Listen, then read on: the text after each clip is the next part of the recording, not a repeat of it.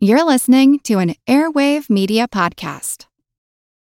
When you need mealtime inspiration, it's worth shopping Kroger, where you'll find over 30,000 mouth-watering choices that excite your inner foodie. And no matter what tasty choice you make, you'll enjoy our everyday low prices, plus extra ways to save, like digital coupons worth over $600 each week. You can also save up to $1 off per gallon at the pump with fuel points. More savings and more inspiring flavors make shopping Kroger worth it every time. Kroger, fresh for everyone. Fuel restrictions apply.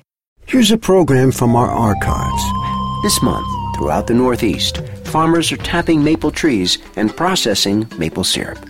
I'm Jim Metzner, and this is the Pulse of the Planet.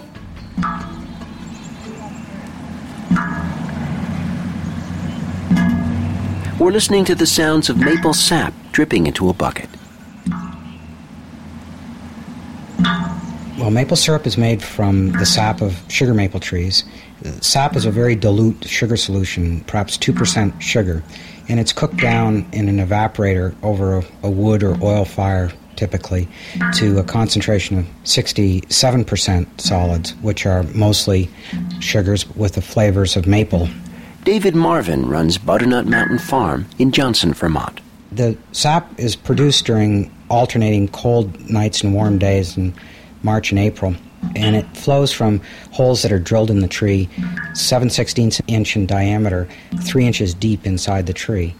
These holes produce sap only until the tree starts growing, at which time sap flow stops, usually in mid-April. A single tap hole or two tap holes in a large tree really are very little harm at all to the tree. We don't know exactly how much sap is removed from the tree, but perhaps 5 to 10% of the stored carbohydrates at most would be removed during a normal sugaring season. It would be wonderful if we knew what makes sap flow. We don't know all the answers. Clearly there's a trigger mechanism based on temperature, but exactly how the tree works is still a mystery. The average tree in an average year will produce about 10 gallons of sap, and that produces about 1 quart of syrup per tap hole. We've been listening to a program from our archives. If you want to hear more, check out our podcast. I'm Jim Metzner, and this is The Pulse of the Planet.